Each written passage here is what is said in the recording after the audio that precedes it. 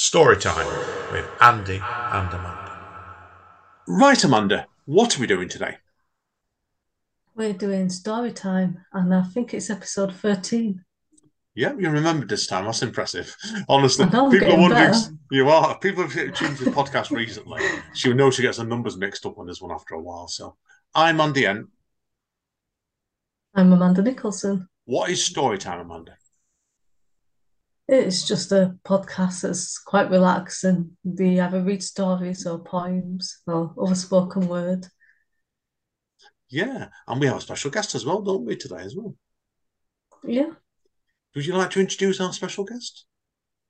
yeah, we've got Michael Burton. Okay, Michael. Hi, No, man, guys. just Yeah. not get, just said your name. You want to tell us a little bit about yourself and give us your first piece today? Yeah, hi everyone, and thanks for having me on. So I'm Michael Burton. I'm originally from Bacup in Lancashire, living in Manchester now. I write poetry and I perform around Manchester. And I also perform as not another poet who's in a band called New Age of Decay. So I thought I'd read you one of my poems slash lyrics to a song called "The Year When It All Collapsed." So not very Christmassy, but perhaps a new year slant on the new year. Anyway, so the year when it all collapsed. Bring me the head of the last free thinker, the hands of the last artisan. Bring me the tongue of the last folk singer before they brought in the ban. Bring me grass from the last rose garden, glass smashed from the last bomb blast. Bring me a slice of the last sponge cake, the last to be baked from scratch. Bring me them all and in mint condition, preserved and neatly wrapped. Together they'll make the grand exhibition of the year when it all collapsed. The year when it all collapsed. The year when it all collapsed. Bring me the stub of the last cigarette, ever to be stamped down flat. Bring me a still of the last pirouette to land on a gymnast mat. Bring me the last ever supermarket item ever to be bought in cash. Bring me a tear off the last banknote ever to be secretly stashed. Bring me case papers from the last lawsuit, a screenshot of the last e-map. What better way to pay tribute to the year when it all collapsed? The year when it all collapsed. The year when it all collapsed. Bring me a sock off the last known hiker, a shoe from the last tap dance. Bring me the gloves of the last pro biker to come last in the Tour de France. Bring me a page from the last book wrote upon mag from the last sperm bank. Bring me the mast of the last sailboat before the rest soon sank. Bring me the last wristband from an all-night rave, the chunk of cheese from the last mousetrap. We must stock 'em all if we're ever to save the year when it all collapsed. The year when it all collapsed. The year when it all collapsed. Excellent stuff. Amanda, I'll let you comment first there. Yeah, that feels a bit prophetic. I'm not, I can't say the word. No, It it's feels like a look into the future, anyway. oh yeah. I've planned, as I told Michael before, 'cause obviously people are wondering, he was on my Spoken Label podcast earlier on today, and I actually played that one back actually before. So yeah, the it's a really powerful piece, and the use of the repetitions really works really well. There, I think, as on music as well as just doing it spoken like that.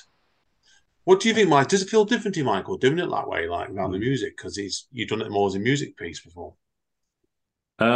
Yeah, that one does because it's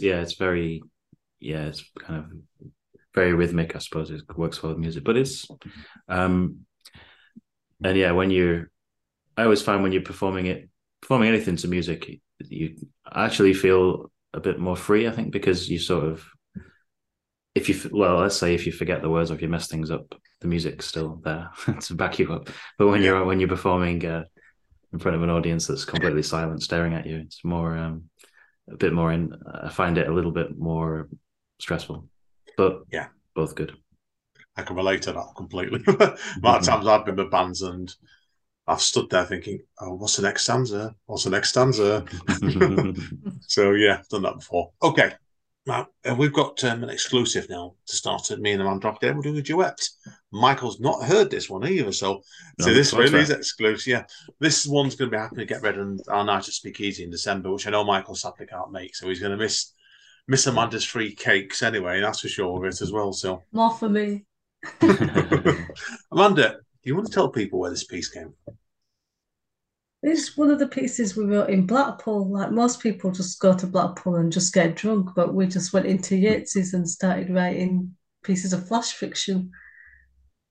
Yeah, we're doing 3 nights in the Trot, Michael, and this is one of the pieces that came from it. So it's got a working title. This one, it may change yet.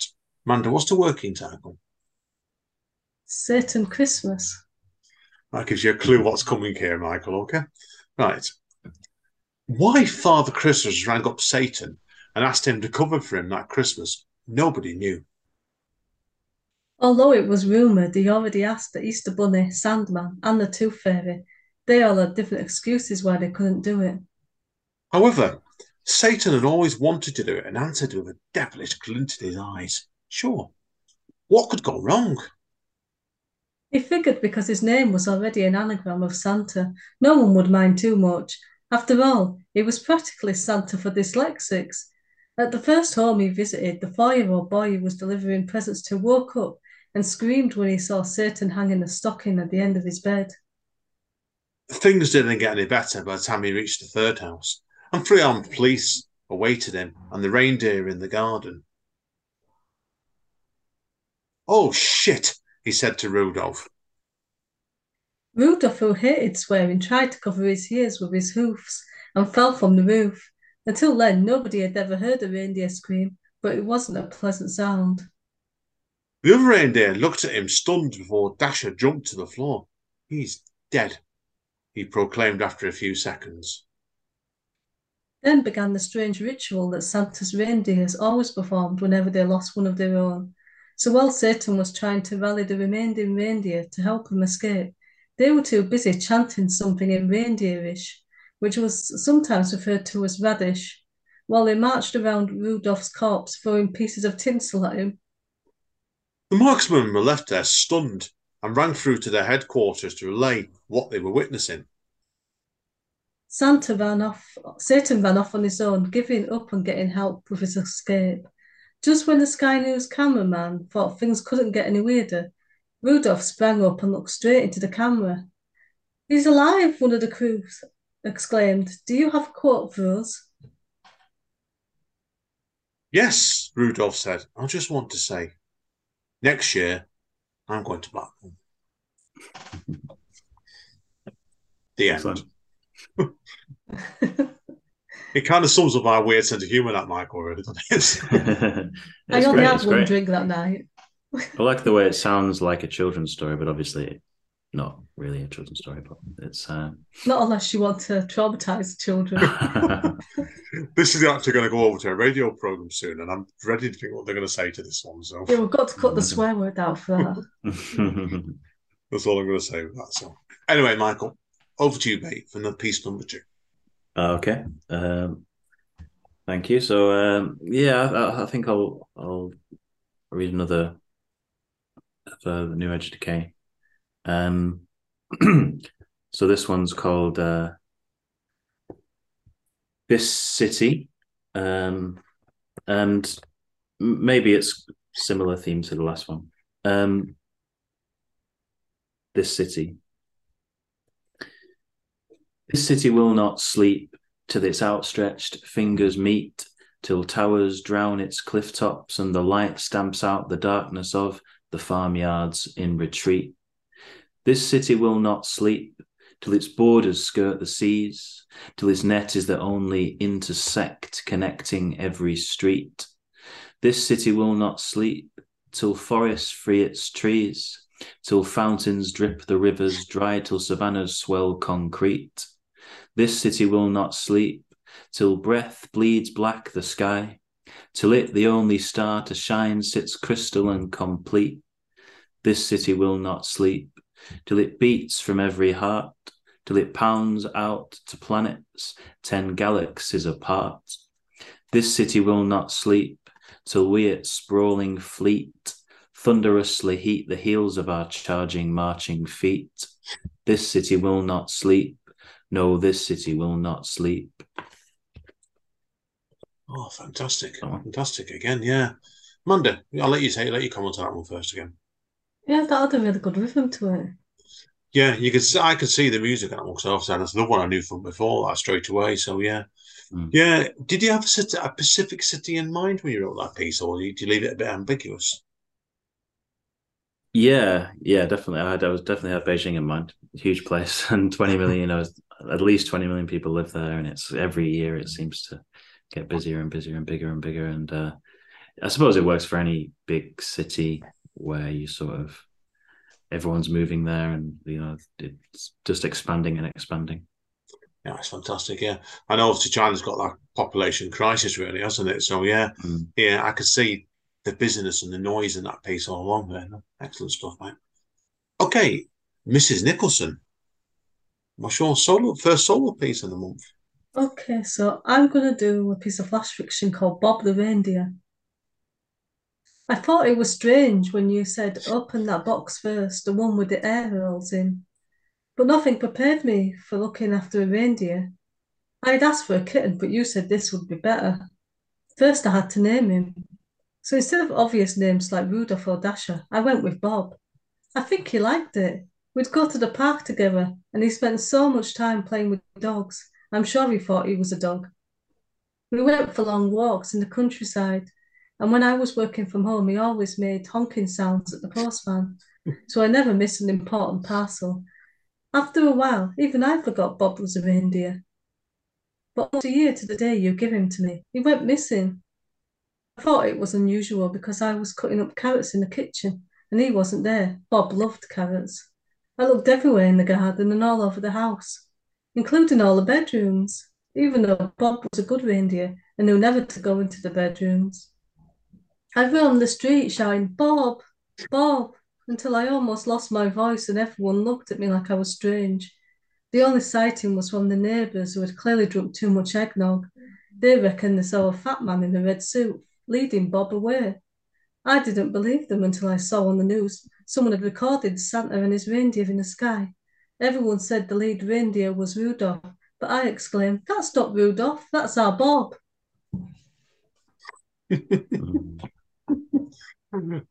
Oh, excellent, Amanda. Okay, Amanda, where did that piece come from?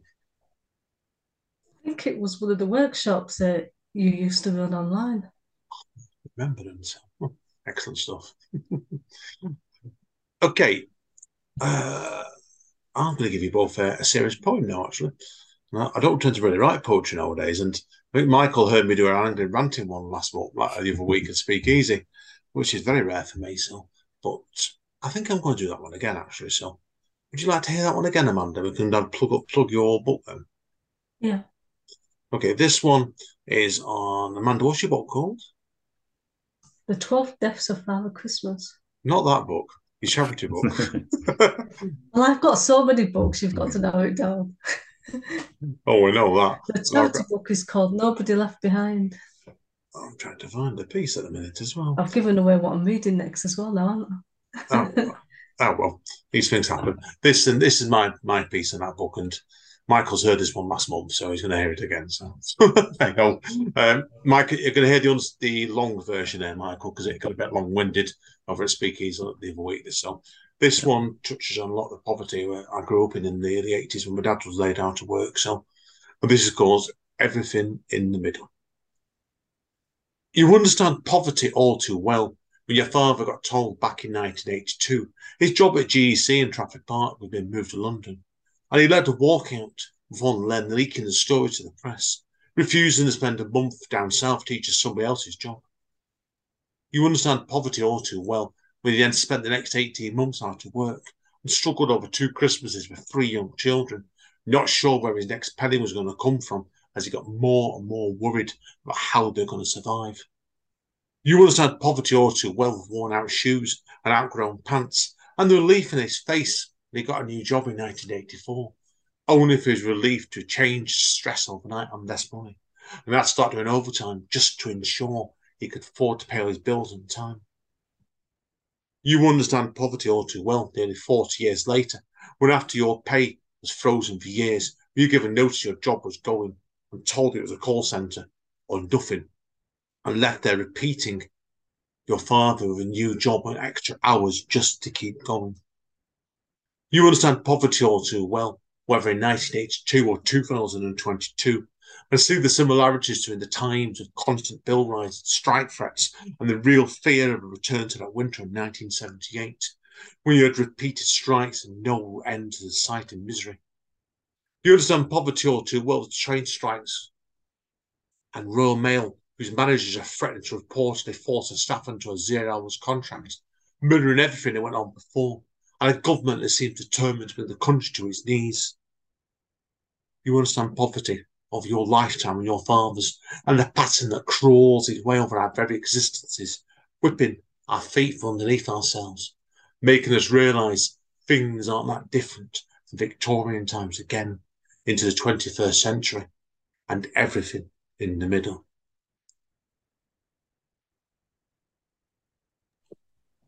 Right.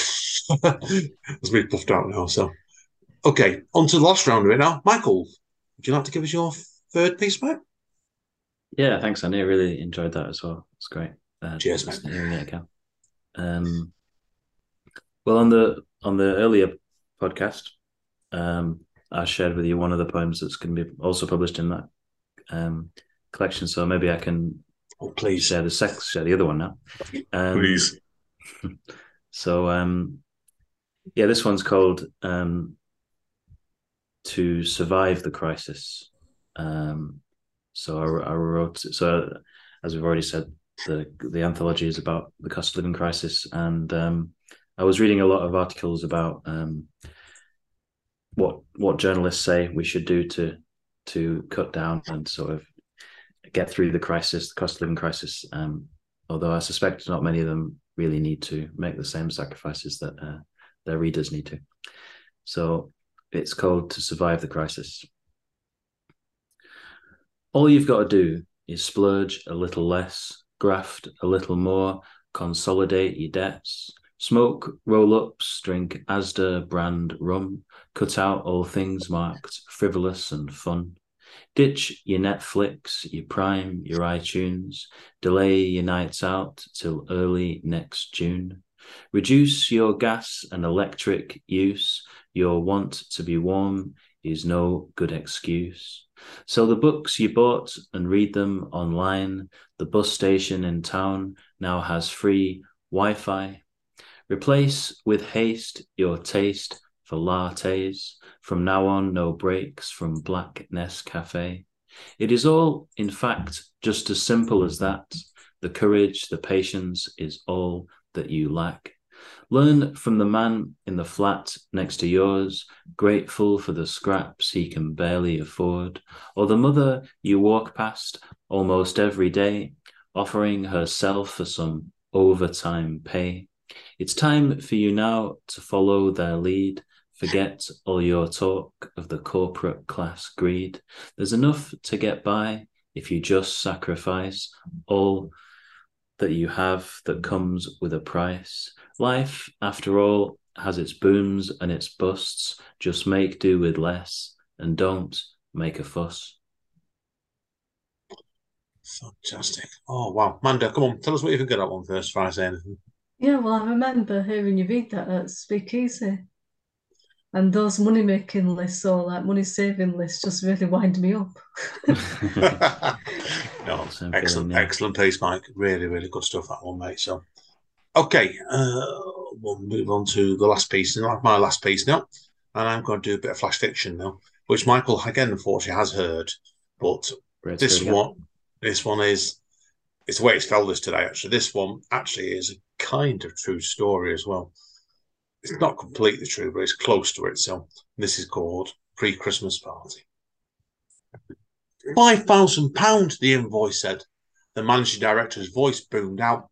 £5,000. He repeated himself. You could hear him call out for the meeting room with the accounts manager. They billed us £5,000. What the hell for? Bob, the accounts manager, responded. Breakages, John carried on. Someone's fresh a sweetie book for the Xmas party. They build us a ripped up carpet. Somebody had been sick all over the bathroom, the bed, smashed up both the TVs in the bedroom and the lounge. Do you want me to carry on? You could hear the rustling of some papers for a few seconds while Bob responded eventually. Jesus. That wasn't the worst, John paused. They broke into the drinks cabinet and broke the window on the bathroom with the bottle of single malt whiskey they stole. I thought you couldn't go to the Christmas do, Bob pondered. I left early, as Melanie wasn't well, John stopped speaking. It was too late to cancel the room, but it wasn't a massive amount, so I thought I'd let it go, thinking the cleaners would have the night off. Thinking I'd just have to drive in the following morning for the conference, only for this to happen. £5,000, Bob said in shock. I don't know if I can authorise that, even if it's for the conference the morning after. Does the security have any CCTV footage of who stopped in there? They're still trying to identify them. There's a young couple, they told me.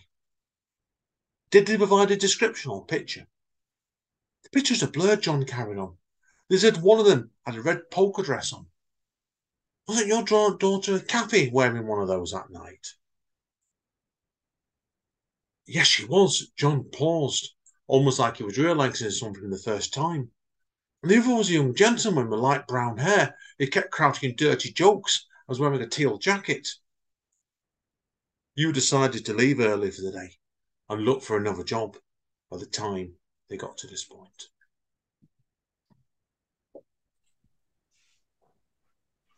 Okay, Amanda, follow that. Okay. So I'm going to read a piece of flash fiction from the book that I can only promote around this time of year because it's called The 12 Deaths of Father Christmas. You better tell Michael. You better tell Mike. Yeah, sorry, pardon me. Tell Santa Michael Claus dies in horrible ways. So again, it's not for children. And this is Santa Claus and global warming. Some people say Santa doesn't exist. Well, some people say the same about global warming. Santa never gave much credit to the news reports either. He was as shocked as anyone when the ice melted in Lapland and all the reindeers drowned. The screams were enough to give him nightmares. And the way Rudolph's eyes silently pleaded for him to help was enough to drive him to drink extra eggnog. That look stayed embedded in his mind, only fading when he was intoxicated. Mr. Claus woke up from another nightmare, reliving those last moments when Rudolph sank to his watery death. The alarm was set to alert him, and the elf said it was time to go. Regardless of the loss, the children would be waiting for their presents. Telling them all about global warming being to blame would only traumatise them too. He couldn't bring himself to tell them about the reindeer either, so he hired a team of llamas to drive his sleigh and to ensure Christmas would go ahead. When they were flying, the llamas, all juiced up on pixie dust, began to get hungry. Not content with carrots or mince pies left out by hopeful children, they chewed at the ropes instead. That's when Santa fell, landing in a thawed-out lake and meeting his untimely death. The end. Oh, you worry me. You really worry me. Oh, God. Honestly, Michael, she pulls. How many years ago did you write that book, Amanda? About 3 or 4 years ago. And it's like, you guarantee it, December every year into November, she has to read a piece out of that book she does. So, do you want to give Michael a few hints of some of the other titles then, just so he knows? I've got Santa Claus and the Nursing Home, Santa Claus and the National Health Service, Santa Claus and the Cancelled Train. Wow, very intriguing, gotta say. All of them. It's very Amanda, so that's all I'm going to say. So, anyway, guys and girls, well, that's it for today. Anyway, for story time, I want to thank Michael for being an excellent guest today, mate. It's been a pleasure, mate. So, we put together us both today. So, thank you very much for having me. Both of you. I want to thank Amanda as always. So, right, Michael, hang around because obviously we do need to chat off mic anyway. So, well, thank you, pair of you, and all been well. We shall see you all next month. Say bye, Amanda. Bye, everyone. Storytime with Andy and Amanda.